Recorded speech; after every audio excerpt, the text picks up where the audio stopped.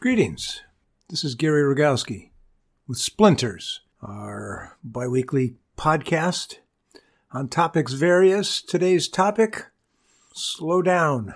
I'm in a hurry. Slow down. I started looking through my book to see if there were any mentions of this topic. And, I type in slow down and go search for it. And man, it's all over the place. I'm finding references for it in chapter after chapter after chapter. So I get the feeling that the author thought it might be important for the author to pay attention to. How many times have I had to admonish myself to slow down? It took me so long to understand this concept, though, that if you're in a hurry, if you slow down the pace, you'll get there faster. Because otherwise you're rushing through stuff. You make mistakes, then you got to go back and fix. It's always counterproductive to be in a hurry. It seems to be. It's when I make my worst mistakes. And isn't it fascinating when you think about it? Think about athletes. Older ball players, the game slows down for them. They've lost a step, but they become smarter because they watch the game. They see it unfold in front of them. Quarterbacks see the field more easily. Basketball players know where to make the pass or where to step in front of a pass being made to steal it. I am reminded, I don't know if you've seen this movie, The Unforgiven with Clint Eastwood, 10, 15 years ago. Great Western. And in this one scene, he's in a saloon and he's going to kill 5 or 6 guys in the saloon. And he's the only one moving slow. Everyone else is going nuts, shooting at everything that blinks or might blink or might be a target. And he's just sitting there turning and popping one guy after another. He's the only one moving slow. Everyone else is in such a hurry that they all get killed. Yeah, slow down. Here's a story from Handmade about Jake the mechanic, what I learned from him. We would get these VW bugs in the shop, and this was in Michigan, and rust always wins. Rust always wins in Michigan. And I was always getting stumped by things. Working on these Volkswagens, I'd get out an air chisel and try and get these nuts and bolts to budge. And usually I'd have trouble. Now, an air chisel is a pneumatic tool powered by compressed air and so noisy that the only way you can work with one is right up close to it, immersed in its racket. Your noise is manageable because you feel like you're getting something important done. Your neighbor, on the other hand, or one of my neighbors, on the other hand, is a cretin with no imagination. Get leverage is what I wanted to scream at him. The air chisel is a shriek when your neighbor is using it, a crime against your eardrums, a cacophony of havoc, and this neighbor should be caged or chained up or incapacitated somehow after an hour of hearing them bang away with the chisel. It was an affront to your senses, this tool. And we all worked with no earplugs in these tin box Volkswagen that resonated like marching drums. Well, my best friend and savior when things went south for me at the shop was Jake. He was the kind of mechanic who didn't say much. Lanky calmness to the guy with a simple face, straight black hair parted so it fell flat across his head. He sized things up before he spoke. When I would finally recognize defeat with a stuck bolt or heat exchanger or muffler, I'd walk over to Jake and ask for his help. Now I would sidle over to Jake's bay and patiently wait for him to come up from underneath the car, from inside its hood. I had to ask him again for help, which he always generously gave, and we were on a clock for each job, so this clearly was an imposition. And I would explain the problem to him, which he understood immediately. In short, the problem was that I was a knucklehead. He would stop what he was doing, climb out of the Volkswagen he was working on, wipe his greasy hands, and come on over to help. And I'd show him the rusted problem, and Jake would take my air chisel and put its tip on the offending bolt and just stare at it. Then he'd move the chisel to the other side of the bolt and stare at that view for a while, just looking at it, sizing things up. No noise, no action, just looking. And he would do this for a time with me wondering why he wasn't making noise. Why wasn't he just diving in like I do? But he'd pick a spot and then blast away at it until the part broke loose. He was a genius. Calm. He was never in a hurry. He was always successful. He would plan his leverage, the mayhem of the air chisel, and then perform the surgery in such a measured and violent way that it always succeeded. And it wasn't just rusty nuts and bolts that Jake could master. It seemed that once he put his mind to it, he could always figure out a way to solve any mechanical issue. It was the sort of brain power I stood back in awe from. He would stare at the problem until he knew where to put the lever, how to loosen the pin, where to take up the slack. No one gave him much credit for his intuition or generosity. I think mostly because he was no self-promoter. He never pointed at himself proclaiming his greatness. I learned a lot watching Jake work. I learned about patience and planning, although I admit it took many years for these concepts to sink in for me at the bench. I learned that it's better not to thunder against a problem. Look at it critically, then unravel it. But did I mention that it took many years for this to sink in? Patience came slowly to me. I made a cut. I checked the fit. A little more wood needs to come off. It needs concentration for this work and a great patience. I described joinery, the art of putting pieces together without nails or screws, an act of accuracy plus patience. And eventually I developed that needed quality. I learned how to sneak up on a fit. I learned how slowing down made things go faster. I had to stop like Jake to size up a problem that I faced. The problem's not going anywhere, so might as well take your time and be patient, learn when to slow down, and then when I decide how to solve it, be forceful and on the mark. Here's another story about the need for slowing down. This is in a chapter called Learning Curve, and talks about an accident. Those of you who have come and taken a class from me, whenever I get over near the table saw or the joiner, I always remind everyone about this incident. Everyone believes that accidents occur elsewhere, to other people, stupid people, but not me. I'm not stupid. I think I'll always be alert and on my toes. Everyone believes that since they have done things in a certain way for so long, then they must be safe. I know what I'm doing. I've been doing this for years. I've never been cut before. There are no guarantees. Maybe you've just been lucky all this time. But everyone who works at the bench will have an accident in the shop. It's so interesting in a lecture on a particular machine to say this to students, to see their reaction. When you have your accident, what will it be? And I let that sink in because it's going to happen. There's no doubt of that. Everyone has an accident in the shop. And it can happen anytime we get in a hurry, forget our safe habits, do something stupid. The question is, how bad will your accident be? Will it be blunt force trauma? We hope so. Or will blood be shed? Well, that day I was in a hurry, of course, and my joiner knives were dull. And the joiner is a powered planer with these spinning knives that rotate at you. And my old 6-inch had a great big opening between the in-feed table and the out-feed table. They're a beast. They really are a beast. I heard of a shop teacher once who would take a broom handle and turn on the joiner and feed it straight down into the cutter head to demonstrate his power. I imagine that impressed his students quite a bit. Anyway, I was building a small walnut box that day, running one of its short ends, had the joints all cut, but I was running one short end through the joiner to clean it up before gluing, and I was in a hurry. And the knives, they were dull. The wood was bouncing a little as I fed it through, so I had to push down a little bit harder on it to counteract the chatter of these dull knives. But I had nothing between me and the knives except a thin piece of walnut. And I pushed down too much on the front end of the board as I fed it into the knives, and it dipped into the cutter head, and the walnut kicked out of my hands across the shop, and my left hand was left tickling the ivory, so to speak. My middle finger got nicked before I yanked it away. It didn't hurt. It doesn't hurt. It felt more like a punch to my finger. Then it started to bleed. That's when you know it's bad, when you don't feel any pain and you're bleeding. When you have your accident, you'll immediately go into shock.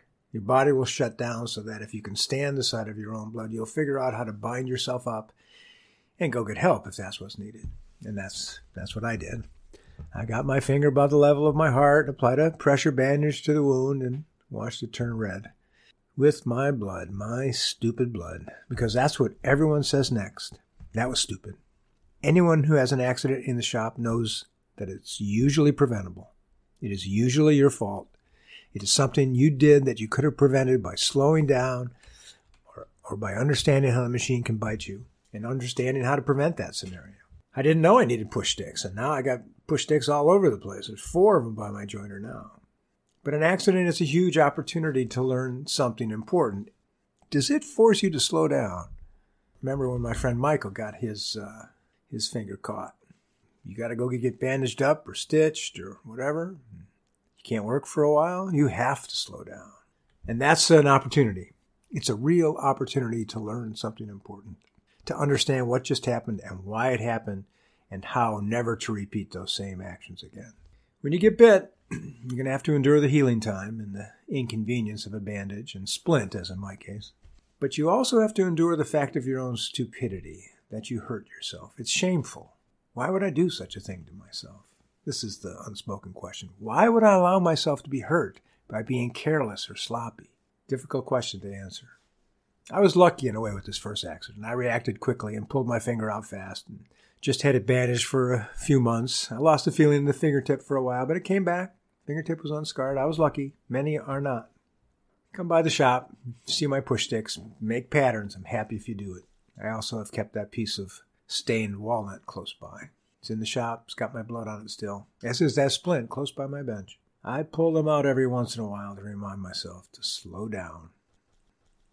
One of the things that's interesting to note when I'm in the shop working with my students is the speed with which I work now. And most of that has come from practice. This instance of slowing down comes from a chapter called 100 Shoes a Day, and it's about my bandsaw. All kinds of shapes started to appear in my work. The curves of the legs of my tea table appeared. The shape of my stool legs came from the bandsaw. I could now make tenon cuts with ease or take a wide board and set up a tall auxiliary fence on the saw. And with a fresh blade, cut through the thickness of that board and make two wide but thinner boards that I could glue up into a book-matched panel. I also learned that I could make money with this saw. We had moved to a new house and shop outside of Portland, Jane and I, and down the road and across the creek from us was a lumber yard. I got friendly with the guy running the yard. After some time, he hired me to cut wheel chocks for someone in the railroad. Now, these are chunks of wood shaped round to fit under the wheels of a rail car to keep it from moving. And he asked me if I wanted to make 200 wooden chocks, cutting them to a specific circumference from 4x6 timbers. I had my new bandsaw, so I jumped on the job. I'd haul these 8-foot chunks of 4x6 fir back to my shop, cut them up my radial arm saw to length, and then take them to the bandsaw. And I made curve cuts over and over and over and over again, one after another, staying close to a line on the pattern I laid on and drew out the line.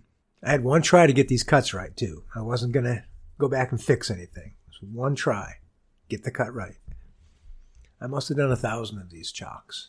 And the job did several things for me that were far more important than putting money in my pocket. It taught me how to saw and how to saw accurately to a line, but it also taught me how to be patient, to listen to the motor work, listen to the blade cut, know when it was getting dull, and when it made a sound that said, the blade might break soon, and you hear it just a half second before it happens. I learned to listen to the sound of the motor when it complained in a cut, when the back side of the blade rubbed too much against the wood. It taught me to be patient. Slow down, I told myself again. This helped my sawing technique in so many ways. This practice, this repetition, this patience I had to learn. This next section is from Chapter 12, Discipline and Practice. Not everyone wants to practice. Not everyone has the discipline necessary for practice. If you are skilled or want to learn something, it is the only thing that allows you to get better and to develop your skills. And most people don't want to do it. They just want to be good right away. They want to skip the work part and just be great. But it takes discipline to become skilled. My father taught me discipline. A Catholic high school education reinforced that. I was taught that if I do a job, you do it well. And to those two stern teachers, I owe a debt of gratitude. I learned to work hard, and that's probably the most valuable thing I ever learned at school. It wasn't the biology or the literary symbolism or the theories that were critical. It was the discipline that was the most important thing, forcing myself to work when I didn't feel like it, getting to the bench to get a job done when I wanted to play, learning to focus when I wanted to dream, and practicing denial of some pleasures in order to get something back in return. It's a paradox, and the repayment can feel slow in coming. It is there over time if you have the discipline. Discipline is what I use to become skilled. Now, the dominant cultural paradigm that we are sold now of living faster, buying more, or bigger, faster, it's not for me. It's one way to live, and there is another. To slow down, to try to do your best work, to make your efforts count. There is no shortcut to quality. It takes effort.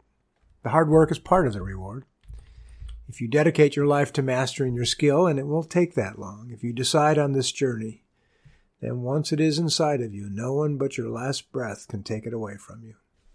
To fall in love with your work is the key. It has never worked then. Always strive to elevate your craft and to make this work better. This last section on slowing down comes from a chapter entitled The Problem at the Bench.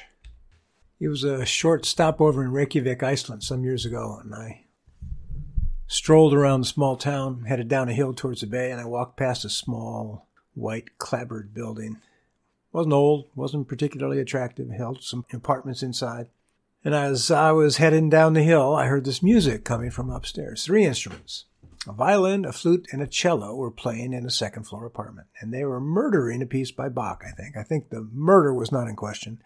I just wasn't sure if it was Bach or Haydn or someone else being killed that day. I stopped dead in my tracks to listen to them. They played with such a confident airing. They stumbled on. They never stopped to correct themselves. They just pushed forward, through their mistakes to the end. I applauded. I had to. I'm not sure they noticed me, but what luck for me to witness their attempt that morning. What fine luck. There is only one way to the proficiency of the master, and this trio knew it. Practice.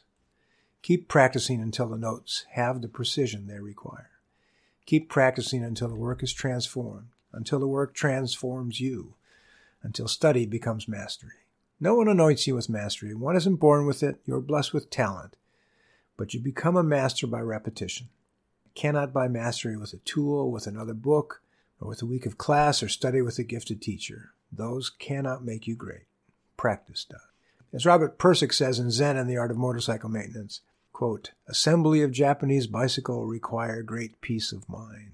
He goes on to discuss the importance of this state. The bicycle, the machine, the furniture has no stake in being right or wrong. There is no ethical code that lives inside a tool.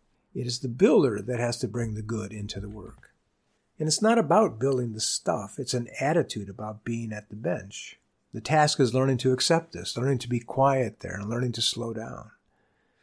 My goal at the bench is to drown out the noise of the world, to forget its insanity, its danger, its increasing inanities, and strangle, if only for a time, the louder voices inside my head telling me that I can't do this work. If I don't have serenity when I begin to build, I will pull my problems into the piece itself.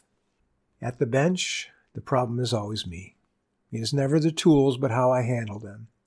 It is not the work that is hard. It is managing my emotions that is the task. Working through the boredom, handling the mistakes, managing my patience, learning from my errors, slowing down. This is the challenge. This has been Gary Rogowski for Splinters, the Northwest Woodworking Studio podcast. Slow down. That's all I can tell you. There's a student in class who mentioned that in his rock climbing class that he took, they said the same thing. You want to get up that pitch? Slow down. Figure it out. Use your wits, not your muscle. Please check out our website, northwestwoodworking.com. Buy me a coffee on coffee.com and ask a question if you got one. Happy to answer it. Please come by the studio April 11th. I'm going to start pitching this. We're going to have a mastery open house, and I'm inviting all the students that are in Portland, local, to come back and bring a piece, and we'll have some refreshments and do some demos and talk about the mastery program. So if you're around April 11th, come by the studio. It's going to be fun. Thanks very much for listening. I appreciate it. Take care of yourselves. Bye-bye.